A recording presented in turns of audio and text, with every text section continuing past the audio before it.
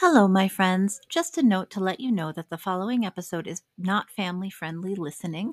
We will be discussing post-traumatic stress disorder and several events leading up to that, including suicidal ideation, hallucinations, and mentions of sexual assault. If this is not a good fit for you, please take care of yourselves, give this one a miss, and we'll catch up with you in the next episode.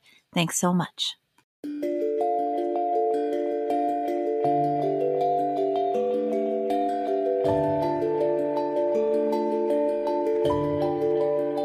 Hello, my friends, and welcome back to the Neurodiverging Podcast. Danielle Sullivan here. I'm your host. I'm happy you're here today. If you are listening to this right when it comes out, may I welcome you to take a deep breath with me, since it is the time of year in which everyone is overwhelmed and everything is dramatic and big, and there's so many lights and so much sound. So let's just take a deep breath together.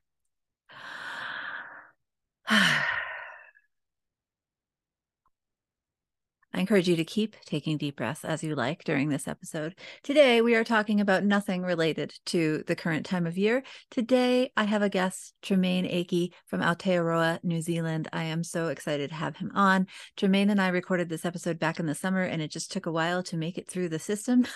But I'm very excited to talk with him today. Tremaine is a young man out of Aotearoa who has been diagnosed with dissociative identity disorder, as well as complex PTSD, post-traumatic stress disorder, and has been in the mental health system in New Zealand since he was 14.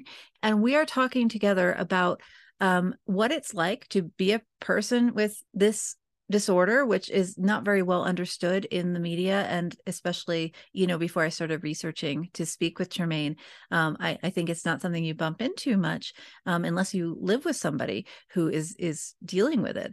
So we're talking today about his experience of dissociating, hallucinations, and what it's like to have hallucinations or delusions, what it's like to have other personalities, and how he copes with trauma. We're also talking a lot about colonial trauma. So Tremaine lives in Aotearoa, which is colonized by the British and then by other people, and it's still being colonized today. And that colonization process and its continued reverberations into his life today create a lot of trauma for him and his family and other folks who are indigenous to that area. So we're talking about that a lot today. So I hope you will learn a lot from this episode. Before I go in with Tremaine, I just want to say thank you to my patrons for supporting this episode and making this possible for me to do. It is very appreciated. If you would like to become a patron, I encourage you to head on over to patreon.com/neurodiverging, where you can pledge a couple of bucks a month and get some cool perks and make sure this podcast keeps going into the future. You can also find transcripts and more information on what we're talking about today at neurodiverging.com. And now, without further ado, here's my interview with Tremaine. Welcome to the Neurodiverging Podcast, Tremaine. It's good to see you again. How's your day going? The day's going well, thank you. How's yours? Going beautifully. We're talking about, before we started recording, that we're going into fall here in Colorado. So lots of crunchy leaves and hot chocolate and that kind of atmosphere. And you are on the other side of the world for me. So yeah, we're going into spring, so the pohutukawas are starting to flower. The cold mornings are gone. We've gone to daylight savings, so we're no longer getting long nights, which I'm very upset about. We're going into long nights very soon over here on this side, which I am upset about. So, I prefer them because then I can go. Then I can go walking when there are no cars out. Yeah, that does make a big difference. Out here, there are coyotes in the evenings, and so I don't want to go walking with my children. You go walking with a rifle, I guess. Yeah. Well, yeah, or if you've got a dog or some large friends, but yeah, it's definitely different. Coyotes, Jesus. Coyotes. And not to, obviously this isn't the topic of the thing, but because New Zealand is an island, we don't have any natural predators. Mm-hmm. That's why our birds are so exotic looking. Lovely. So, yes. Until we brought the predators to, well, I say we, the Pākehā brought the predators to. Yeah. Yeah. The coyotes are native here, and they're wonderful, and they're appreciated, and they're needed, but they also make walking in the evening a little bit more challenging sometimes. So we're just careful. Yeah. Well, would you be willing to tell us a little bit about your background and what you'd like to talk about today? I know we can go in a lot of different directions. So yes, as because this is obviously a neurodiverging podcast, that's clearly about and since I'm not a doctor, I'm clearly a patient rather than a professional. But yes, I'm Tremaine Archie. I have been diagnosed with DID, PTSD, and a few other fun little things that I experience. And I also host a podcast that Danielle's been on. I think her episode will be out before this one is, so go check that out as well. If I'll put a link below. Yeah. We talked about, we didn't talk about sci-fi, but we certainly talked. We tried. It didn't. This podcast might be similar. We'll try to stay on topic, but we had a good conversation though. Yeah. So DID is, for those of you who don't know, is dissociative identity disorder. It's the child of multiple personality disorder. So I have 6 personalities, including myself, which doesn't usually count as a personality. It's usually just the core. But I count myself as one because, to be honest, we don't really know if there is a real Tremaine. But so what we talked about beforehand is we wanted to talk about trauma and hallucinations. So hallucinations occur for me because I have psychosis. Now, something that a lot of people get wrong is psychosis are not psychopaths, or that's not even a term in DSM anymore. That's such an important thing to bring up. Thank you for mentioning that. So it's not, when you hear someone is on antipsychotics or is having a psychotic episode, it doesn't mean they're going out and Hannibal Lectering people. They are experiencing a disconnect, a severe disconnect from reality. So for example, the main illness people associate with psychosis is schizophrenia. Now, schizophrenia is not DID, as in there are not multiple personalities. Schizophrenia means split mind. So it's split the mind from reality. So a big part of psychosis will be your ability to grab onto reality. You'll start to believe in conspiracy theories a lot. You're a lot more prone to them. If you hear voices, you'll be listening to them a lot more. If you see things, you'll be believing them a lot more. If you are prone to delusional thinking, then you'll be thinking some pretty wild things. Mm-hmm. I myself, prior to the COVID pandemic reaching New Zealand, was hospitalized after, well, it's complicated. It's never as simple. It's not as simple with me with who did what, but someone I call Tinfoil Man, because of his conspiracy theories, believed that, he convinced me that sparrows, so the Eurasian sparrow, which is very common in New Zealand, was spreading the COVID virus because of an alliance they had with the Chinese government after the 5 Pests campaign in China. So that requires a lot of mental gymnastics to get through that. But because you're prone to this thinking, this persecution, this grandiose thinking, you start to get really paranoid, very paranoid. And so in terms of hallucinations for me, I have hallucinations every day. The difference is when I'm in a good space, I can cope with them. So if you're a person who has not been diagnosed and you are not being treated or you haven't had therapy, oftentimes these hallucinations can cause issues. Now, I should mention that in some cultures it doesn't, which is an interesting topic in itself, that some cultures manage it through using spirituality to deal with it.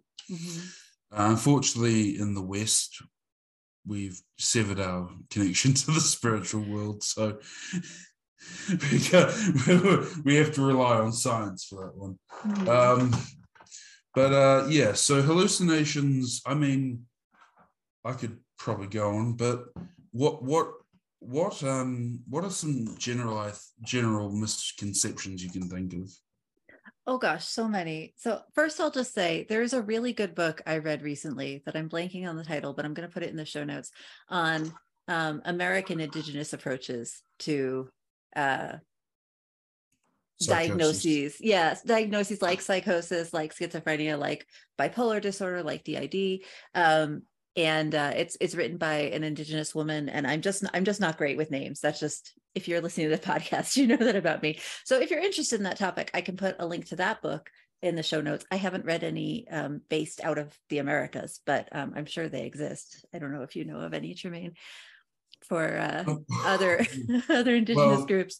Well, the Indigenous group I'm part of, the Maori of New Zealand, we used to treat people with schizophrenia and DID and not bipolar, but the hallucinations as a spiritual guide.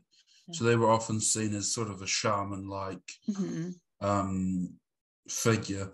And so what would happen is people the village elders would walk you through your experience, and it was sort of a more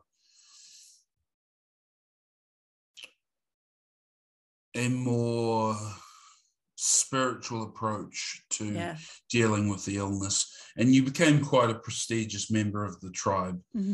But unfortunately not me, because Pākehā showed up. Yep. Yeah. So so Māori, a lot of Polynesian cultures like the Māori, Samoan included, they used their connection with the gods and things like that as a belief system for why these afflictions occurred in certain people. Yeah. So there is certainly different schools of thought, as there are in medicine in general. Oh, yes. I mean, I know that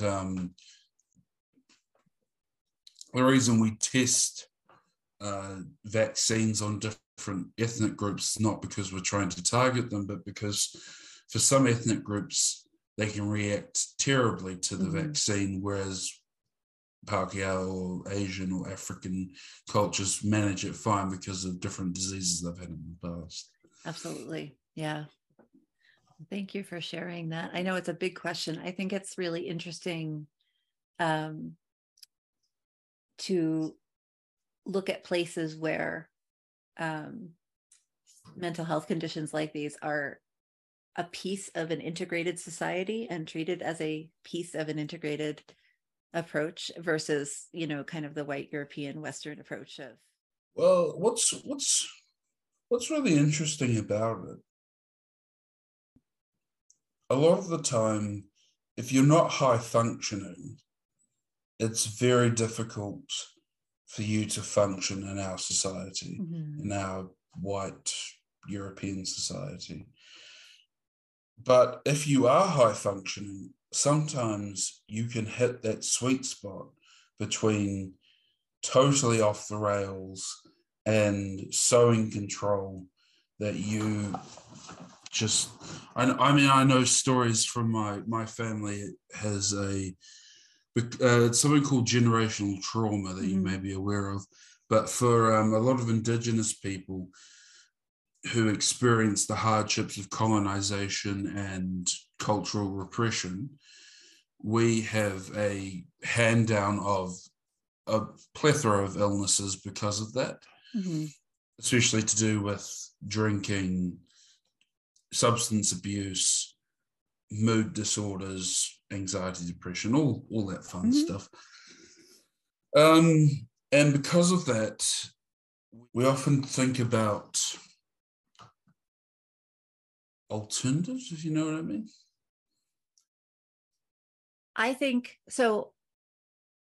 where I was going, or what I was thinking about when you were talking before, is that, and also as you were talking about sort of I'm trying to think of a better word than social ills, but like colonization, racism, violence, right? Of colonization in many places in the world, right? From European colonization, indigenous folks and other folks suffer from the things you were talking about: alcoholism, substance abuse, and kind of that generational pass down of a violent colonization process. And it's driven this kind of huge wedge into, now we're trying to apply European medical systems onto folks who have their own ways of dealing with things, and that it's not a one-to-one, right? It doesn't really work, I think, is all I was getting at. Yeah. And I'm sure you have much better insight on that than I do as a very white American. Well, the thing about Western science is, and this is a question I often pose to the different doctors I've seen at different times, is, do you think we should have based psychology on science? And a lot of the time, the more older ones will say no. And they say that because they think we are moving in a different direction with psychology. We're not. So what I would say the traditional European approach to mental health was very much to lock people away. Yes. To move people out of the community. Now the approach is to push them back into the community. There have been troubles with that because there are some people who just can't function in the community because the community is designed in a certain way that doesn't gel well with how they who they are. Doesn't support what they need. Yeah. So what I find interesting is a lot of indigenous groups in Africa and Asia and Oceania and possibly in the North and South America, they had a different approach. It wasn't scientific, it was spiritual. Yeah. And the question I think about when I think about that is not, I don't believe in God, but what I think is there a connection there with having that blind faith in something that will solve the issue more than having a dose of drugs that make you 50 kgs overweight, dull in the morning, and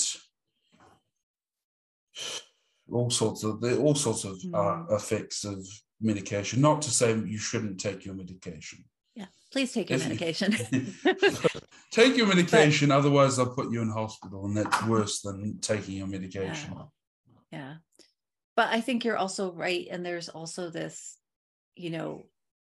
as someone who is white, who works with a lot of white folks, a lot of us are very divorced from natural life in any way. Like we don't go outside, we don't get sunlight, we don't, there's this kind of huge, I can't think of another word besides divorce, but we're very separated from, how folks used to live. And we're also separated from our communities. Like we literally don't know our neighbors, at least in the Americas. A lot of us don't know the folks we live with.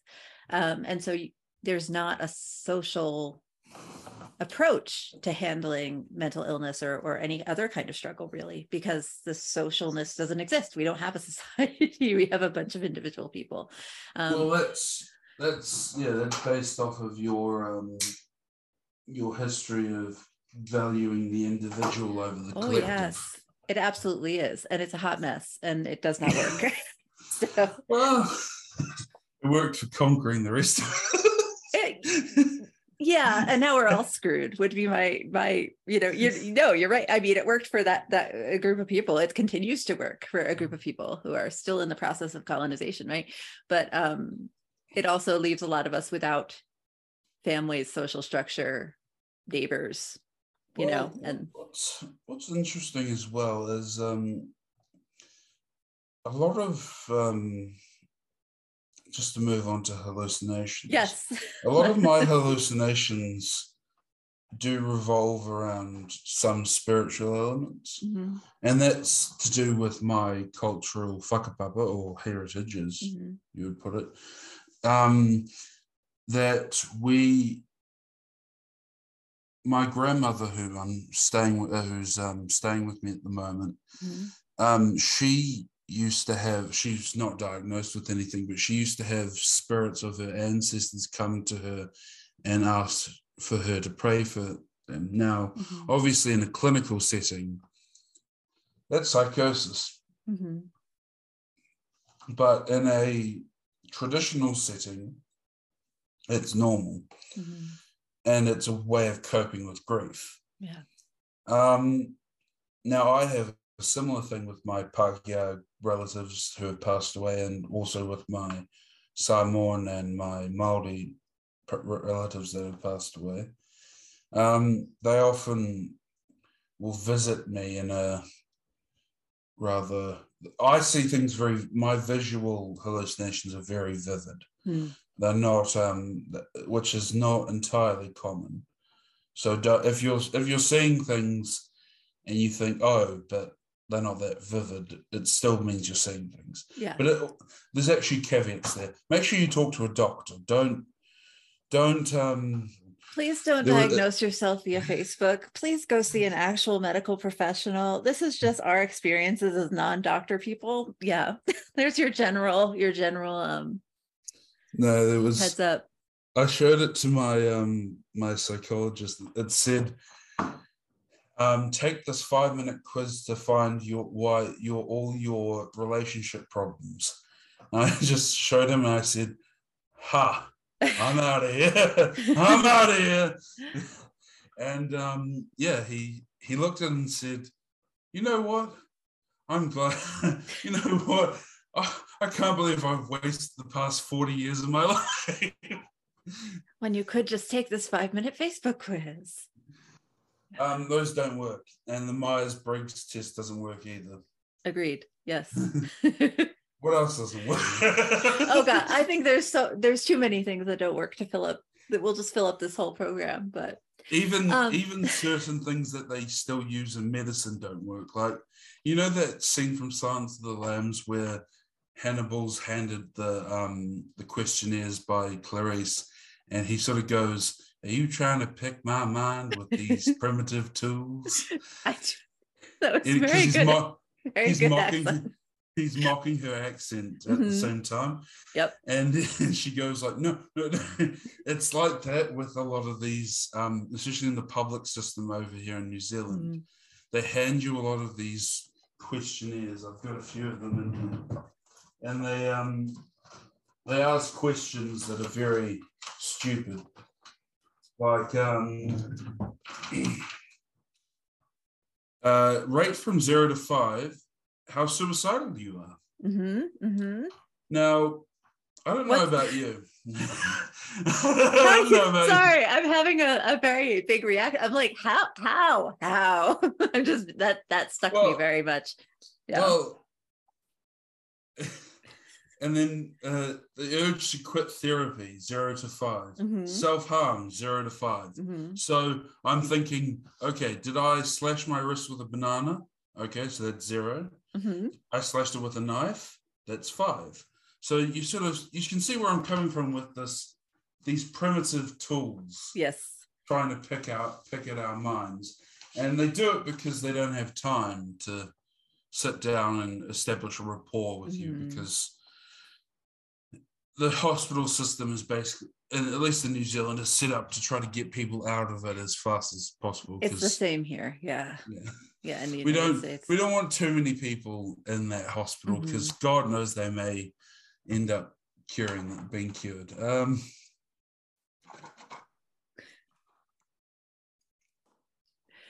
But yeah, so back to hallucinations.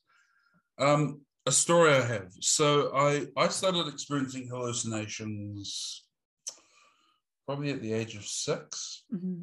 but they were seen as, because I was a child, I was too young to be diagnosed with anything.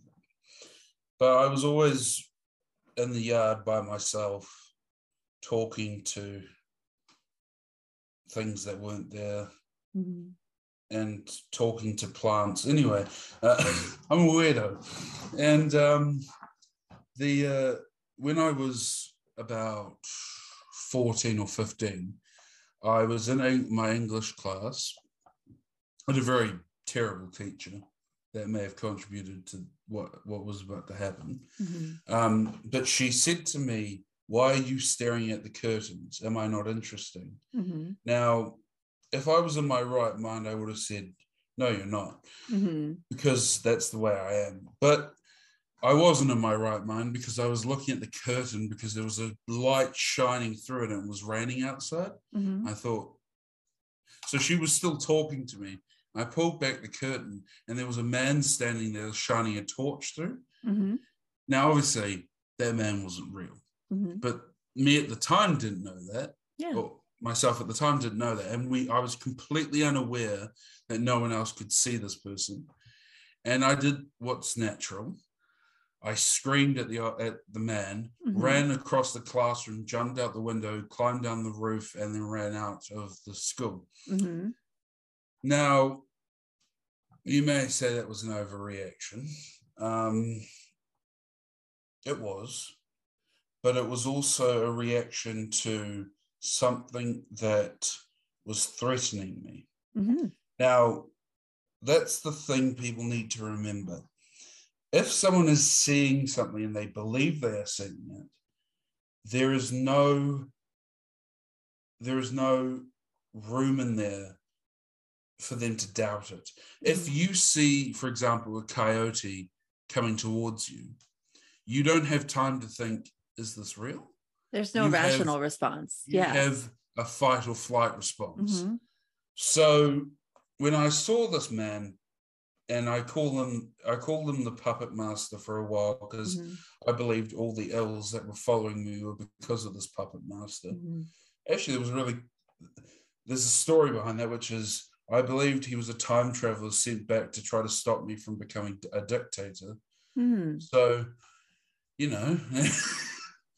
again, grandiose thinking. It's it's interesting. Yeah. Like how you need a rationale, right? Like it needs to make sense. Yeah. And because you're a child when you're doing it, they don't make a lot of sense. Mm-hmm.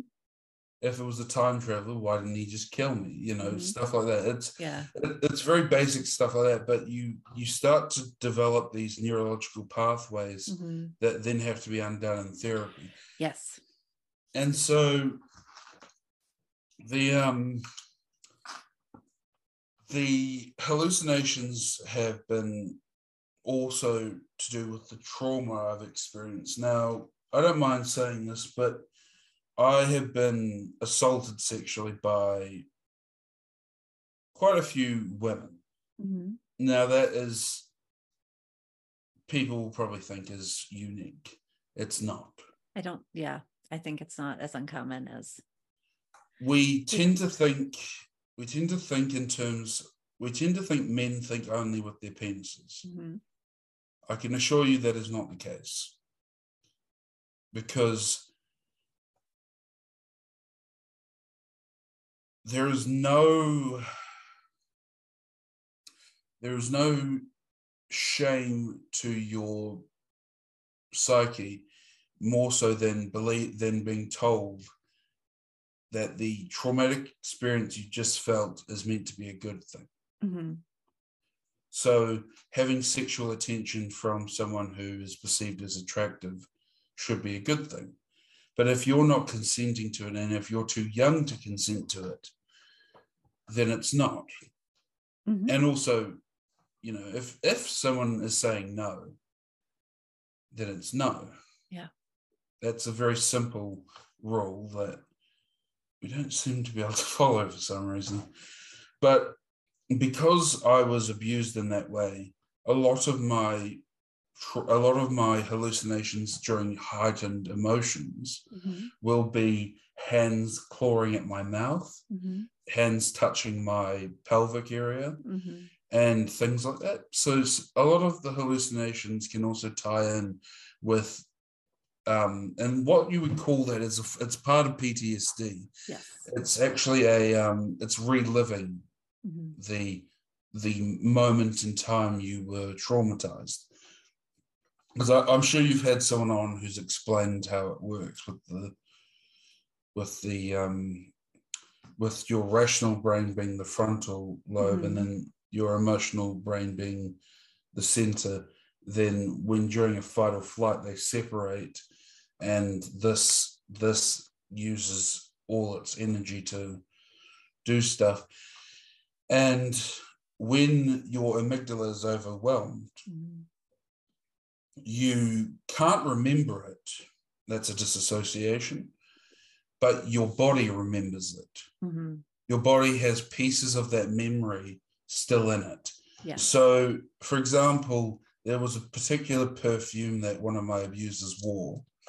And when I was walking in a shopping center, I took a whiff of it from someone who walked past and completely shut down because I was suddenly being molested again. Yeah. And it was that, I mean, that's debilitating in itself, because you can't ask someone to ban that perfume. Yeah. But it was a freak accident that then unlocked a memory, that because my psychologist said, well, what happened? And I said, I don't know, this perfume. And I kept talking about the perfume. And he said, do you know the perfume from anywhere else? And that's when we started to piece together this teacher and started to piece together all these things. And suddenly it came together that this thing had happened. Yeah. So what we have is a traumatic event. Now, some of you who may be listening who think, oh, I haven't had something as severe as that, or maybe the opposite, but I still feel traumatized. That is not wrong. No, not at all. So if you have experienced something like bullying, something like even verbal bullying, there are people who, I mean, there's horrendous things that people have been told to do by bullies, and there are horrendous things that they've done to people. Children are messed up. They do really messed up things. Yes. They're evil. As a parent, I would push back against the evil, but I can affirm that children do weird, messed up things, and humans in general, unfortunately or fortunately, do weird, messed up things. Some of them are positive, some of them are not. Well, so, you may be thinking, oh, well, when I was in school, I don't know, that classic thing of they called me this, they called me that, they mocked me. And you're thinking, oh, but, that happens to a lot of people. Now, in psychology, as I've learned it, there is a thing where some people are just more sensitive than others. That's not a bad thing. It's not a good thing. It's just a reality. Yeah. And that's part of mindfulness, is learning the difference between, is that not everything needs to be good or bad. Not everything needs to be black and white. Then there needs to be shades of gray. And so 50 of them. No. So we develop some of us who are more sensitive will develop problems with. Now, we don't know why people are more sensitive. At least I don't. There could be, there's a genetic component, there's a upbringing component, but some people are just born a bit more fragile than others. And they also tend to be the people who are better artists, intellectuals, people who achieve a lot in life because they have a strong amount of empathy. So it's not necessarily, it's a curse and a blessing, but it's also, everything has nearly everything has a silver lining. Yeah, empathy, as far as I understand it, is a very complex trait that, just like many other traits, can be, grown throughout your life.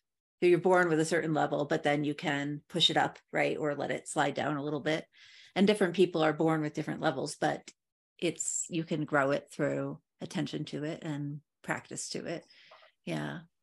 But I think I think many of my listeners, I'm going to go out on a limb and say many of us are neurodivergent. Many of us have experienced both like capital T traumas, like, car crashes, people dying, really huge, dramatic things that change the course of your life, sexual assault. And a lot of people have experienced kind of the little T traumas, like, microaggressions, right? Like racial or ableist microaggressions, excuse me. But over the course of time, those can build up and really cause very complex post-traumatic stress and other sorts of symptoms, depending on who you are as an individual and what's going on in your life and what kind of resilience and support structures you have, right? Yeah. So, for example, my grandfather, now he may not be the best example of someone who is resilient, but he is someone who just gets on with it. Yeah. Now, there are people who do not.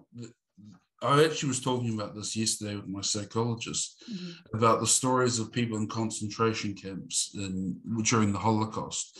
There were some people who just lay down and died in the first few days. Yeah. Then there were some who survived the entire thing. And you look at these two groups of people and you think, well, many of them had heritage that was similar to each other. Many of them had the same upbringing. They were in the same situation. Why were they different? And so we may never really know what the conclusion is there, but there are some people who can just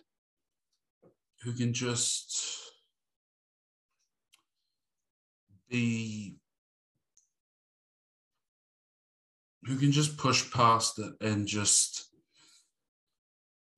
make do with what they have. And the older generation, we think of having that. We think, oh, my grandma and grandpa lived through the Depression, so, why can't I cope with this?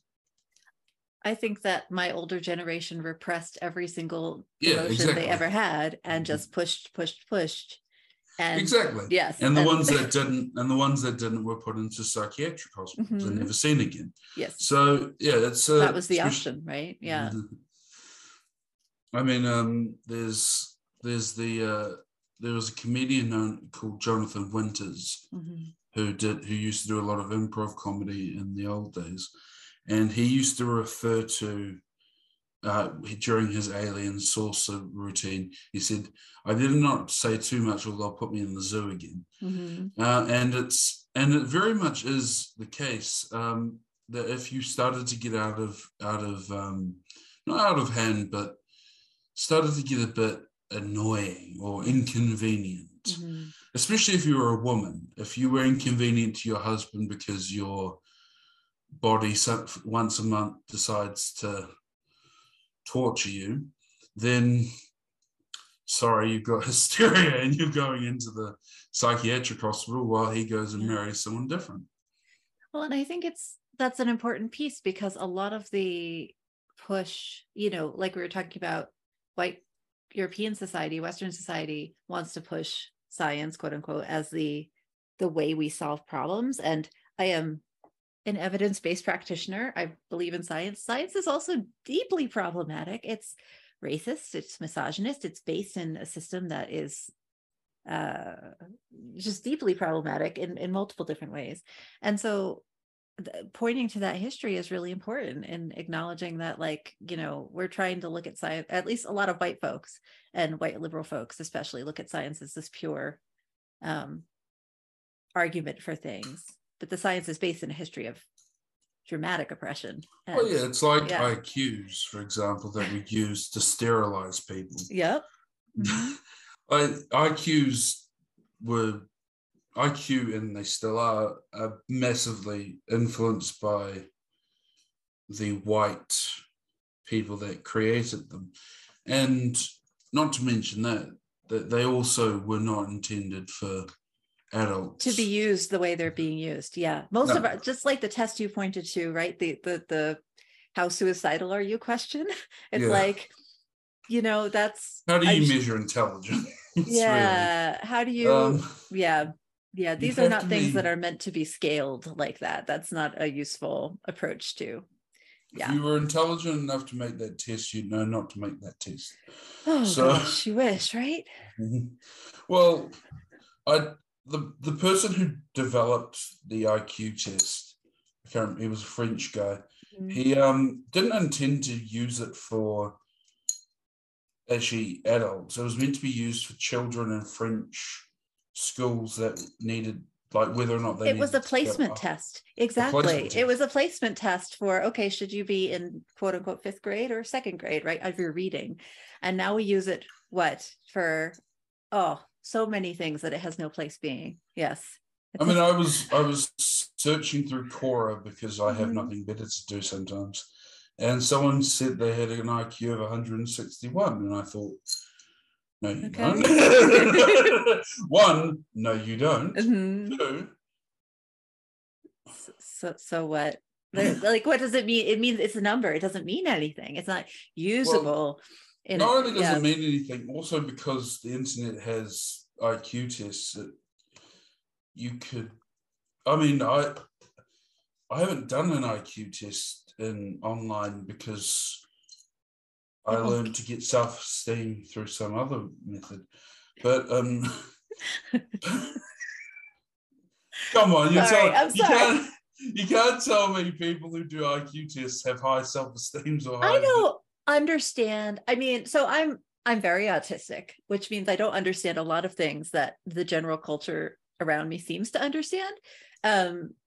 But when I think of IQ tests, I think of things like BMI indexes and like you're literally taking the smallest sample size possible. You're making a scale to use in a specific circumstance, and then somebody else takes it and explodes it and uses it everywhere. Like, like IQ is just for this one school classroom. It had 50 kids that were maybe on the original one, and now we're using it for everything. BMI, it's just white European men in America in the 50s, and they were college students. They were like 20. They were like skinny and ripped, and we're going to use that for like every man in the whole world to say if you're the right size, quote unquote, whatever that means or not. Like, I just think of the ways that culture likes to take something that has this very specific use and then just try to apply it everywhere. And that's supposed to be scientific. And it makes me very confused and very upset. Well, it's the Rorschach tests. Yeah, there you go. That's another great example. They used to be very useful because the person who invented them, Rorschach, was not using them as in, you see this, you're a homosexual, or you see this, you're a pedophile. Mm-hmm. It was more, you see this, why do you see this? What part of your past is meaning you're going to see this? It was a reflective exercise. Yeah, is there a commonality between them? And instead they got used to diagnose people with things and kicked out of the army, which... Yeah, it's just the whole thing is a hot mess.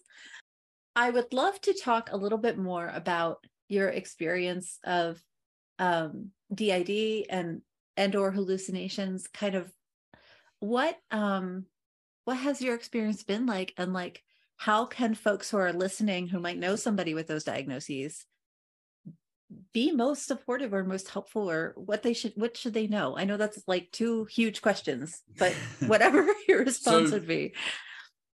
DID, I'll start with that. Okay.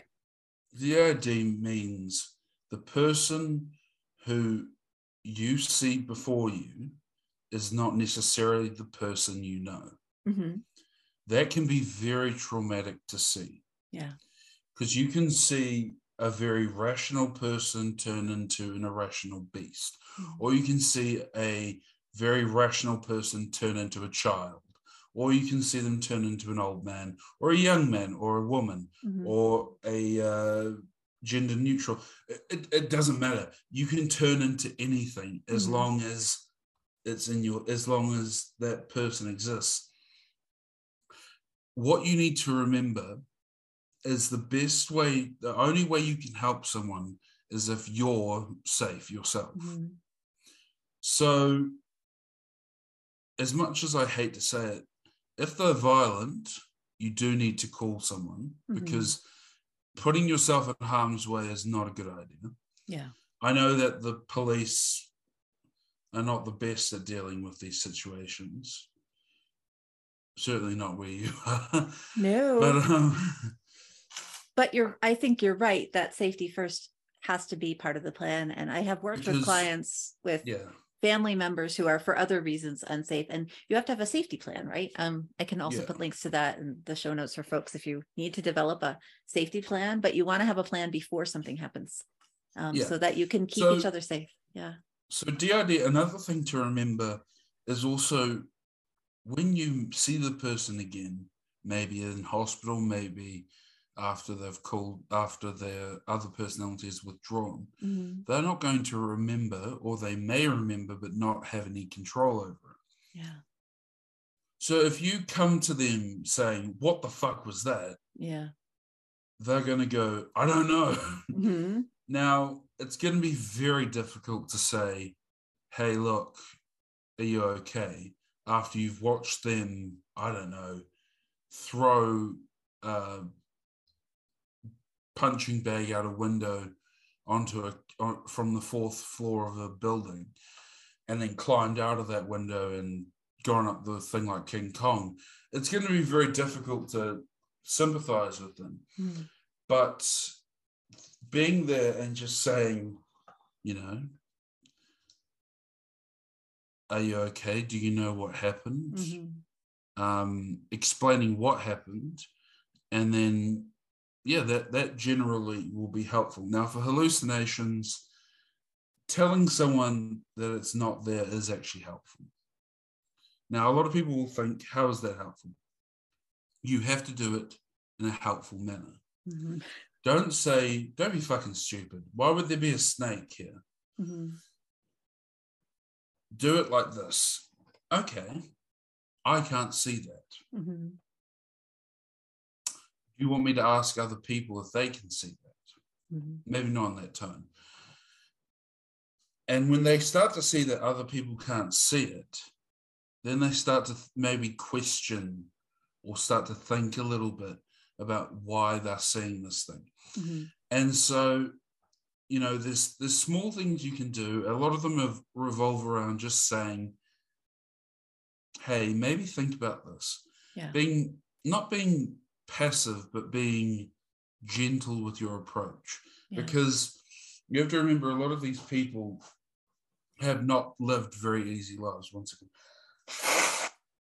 they have lived very difficult lives or have had very difficult pasts. And you yelling at them is not going to help. Yeah. And that's, if you are working with it's just from a coaching perspective for folks who are listening, for whatever it's worth. Tremaine has much greater experience than I do in terms of the lived experience, but from a coaching perspective, there's lots of trauma-informed resources. If you're a coach and you're working with somebody, or if you're a professional and you're working with somebody, if you do not know how to be trauma-informed, you're going to re-injure people. So, do your work, please, and go. You can do your job. Do your work. I'm happy to email folks. But you can Google, right, for your profession, for your place in the world, wherever you are. There's going to be a community or society of folks in your profession that have some kind of trauma information certification or method, and that's really important. Yeah. And just to touch on something there. And that's why it is important when people say they are not diagnosed to keep that in mind. Yes. Because if you're not diagnosed, now, don't get me wrong, I don't want to say then you're definitely not it. it means what you're experiencing has not been labeled. Mm-hmm. So the only reason I'm getting at that is because I've seen a lot of people abusing trauma-based illnesses to try to get rid of things they don't like. Yes, that's a really good point. Mm-hmm. And so, they'll say things like, this is triggering me. And they've made it to the point where people who actually get triggered no longer want to use that word because they don't want to be seen as soft. Yeah. I know I feel that. When the doctor said to me, "You mean you're being triggered?" I'm like, no. Yeah. I've seen this come up in the Americas in the past 5 or 10 years with some students asking for trigger warnings on syllabi, for example, after being diagnosed with post-traumatic stress disorder or something similar, and they're being pushed back against like spoiling the book, right, or spoiling the novel in English class, when really somebody is asking for a very reasonable mental health accommodation, and should be in my opinion, should be afforded that regardless of anybody else's like slight discomfort versus a real retriggering event. They are wildly different. For example, I know that when I was, I still do university, but when I was in one of my first classes, there was someone in the front who was criticizing psychology. Now that's dangerous for someone like me, because then I can go, hey, I don't need psychology, and do some crazy stuff. So I asked the lecturer to be excused. Mm-hmm. Now that is a conversation to be had between you and the lecturer. Yes. Now, in terms of trigger warnings, the thing is, right, I'm triggered heavily by rats. It's a very complicated topic, yeah. And I'm triggered heavily by rats. In fact, it can induce a psychotic episode. Mm-hmm. I can't ask everyone to do that, and nor should I, because a big part of recovery from trauma is reintegrating yourself back into society and coping with that. Yeah. Now, obviously, while you're vulnerable, that's not a good thing to have. Mm-hmm. But part of your recovery will be learning to cope with the thing. Yeah. With the thing. Mm-hmm. And so, but there are some obvious things. If the book is like Huckleberry Finn and it's got some words that are not particularly usable nowadays, yes, it's good to just have a saying. I think the Disney Corporation actually had Whoopi Goldberg do that for some of the movies that they used to have. And she said that, in her opinion, that it was that to cut them out would be to deny that they happened at all.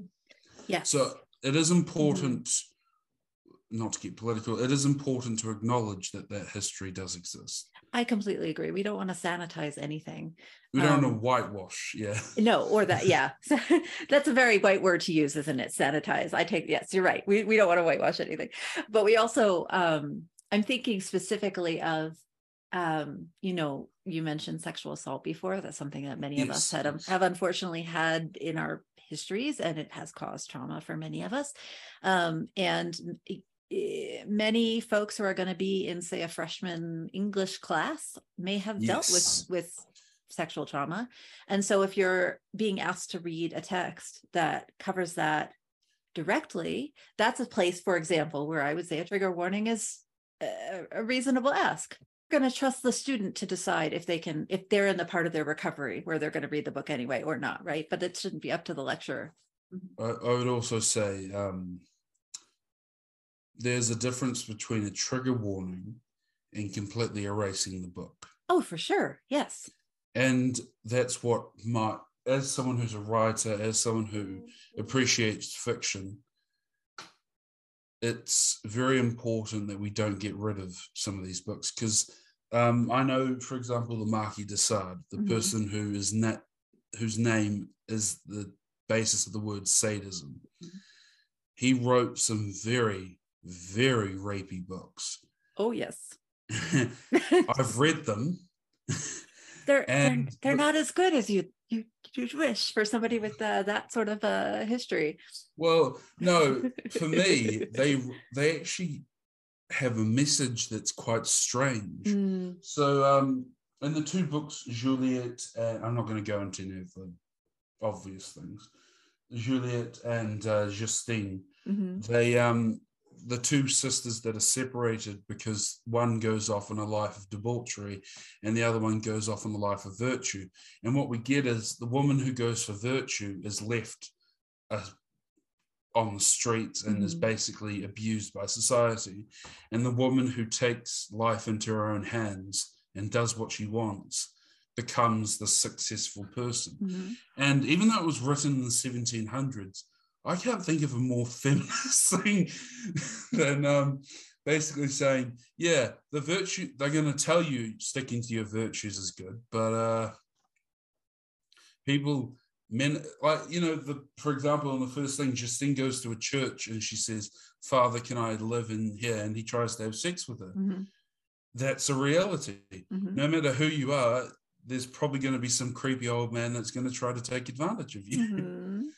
And you have to take things into your own hands. And I think, so the Dessards books are dreadfully horrific, but they also have messages that are very important. And if you can read them, reading them can help expand your mind and also give you a bit of a dose on how creepy you can get if you're never told no as a child. Oh gosh. It's really valuable to look at other people's lives and work and media and the world as something to be curious about and something to really investigate and reflect upon, because you can get so much out of it. Even if it's it could be the Marquis de Sade, it could be it could be anything. Give me the Marquis de Sade. It could be someone. It could be not totally insane. It could be not him. Out of all the books you could read, but for me, I'll just say all I meant was I don't think that the text is particularly.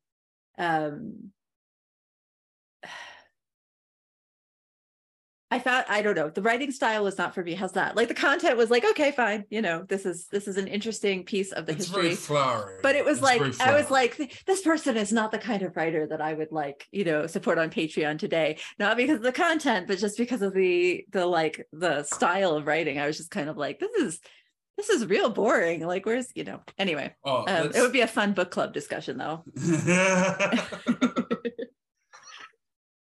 Just imagining everyone sitting there like, so. I don't know. I really enjoy hearing other people's perspectives on text and media, and to some degree, that's why I do what I do, is because it's really just interesting to get to know people. And I actively collect controversial literature because I have a fear that one day they're not going to be available. So I have Mein Kampf, for example. Again, boring as hell. It is really boring. It's just a guy complaining about how it's no different to a political manifesto that you would see from like a presidential candidate. In fact, it's very similar to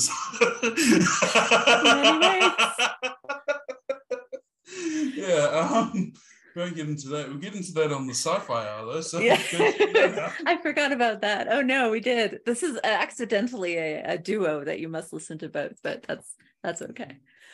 No, but there is something to be said that and this does link into mental health, because the Marquis de Sade, if you read his history, when I say he was never told no as a child, he never was told no as a child. He tortured servants. He did a lot of weird stuff. And that led to who he became. Yeah.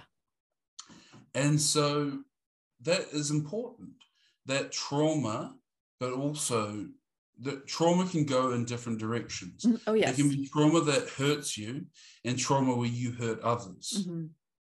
And, something I think that, and this will help with your SEO, Jeffrey Dahmer is now being examined under a microscope because Netflix made a very weird I have heard. I have not watched it, and I do not intend to. But I've read I some haven't watched very it. upset people about it. Yes. I haven't watched it, but I watched the review of it from Dr. Elliot Carthy, who's a forensic psychiatrist in the UK who does a wonderful job on YouTube, and he was talking more about he cut, because for some of us we want to see the violence, some of us we just want to know why does some people just suddenly, and there's a very important scene where he's been arrested and his dad and lawyer are in the room with him, and they're going, we need you to plead insanity. And he goes, but I'm not insane. And then they go, well, at the time of the murder, I wasn't insane at the time of the murder either. Well, you couldn't remember parts of it, Jeffrey. You were, doing all this weird shit. And he goes, it's because I was blackout drunk. And there's this thing where you suddenly realize the reason we need to believe that these serial killers are mentally ill is because they're just people. Yeah. And it's scary to a lot of people, is the fact that they're not schizophrenics or they don't have DID. Those people are more likely to hurt themselves than anyone else. These are real people that just happen to be serial killers. Yeah. Happen to have a line of thinking that goes, what if I did this? Well, okay, I'm going to wrap us up because we have to get structure. Because we have to structure. So, otherwise it'll be 2 hour long, and you know what, frankly, one day maybe we should do that, but for today, before we kind of pop off, I'm just going to say that everyone should check out Tremaine's podcast. I'm going to put a link in the show notes, so you should go check that out. Do you have any kind of last words or anything you'd like folks to know about anything you've been through, really, before we pop off for today? There is always going to be light at the end of the tunnel. There is never a moment in my past that I regret more so than the ones where I lost my vision for the future. If you continue to look forward to things, you will continue to be able to move forward. Never forget the past, and always remember where you are. But always look forward, because otherwise the past will consume you. Thanks very much, Tremaine. Thank you so much for joining me today on the Neurodiverging Podcast. I hope you found this episode as interesting and as enlightening as I did, and I hope it gives you some information to chew on. I would love to know your thoughts. Please feel free to go to neurodiverging.com and look at the transcript page and leave me a comment, or email me at neurodiverging.podcast@gmail.com. I really appreciate your insight and your feedback. I also just want to little heads up that if you go to neurodiverging.com/upcoming events, all one word, we have monthly webinars, upcoming coaching programs, upcoming classes, all listed there for the first quarter of the year at least. And so I hope you'll join me for some of those. Thanks so much for being here with me today. And please remember, we are all in this together.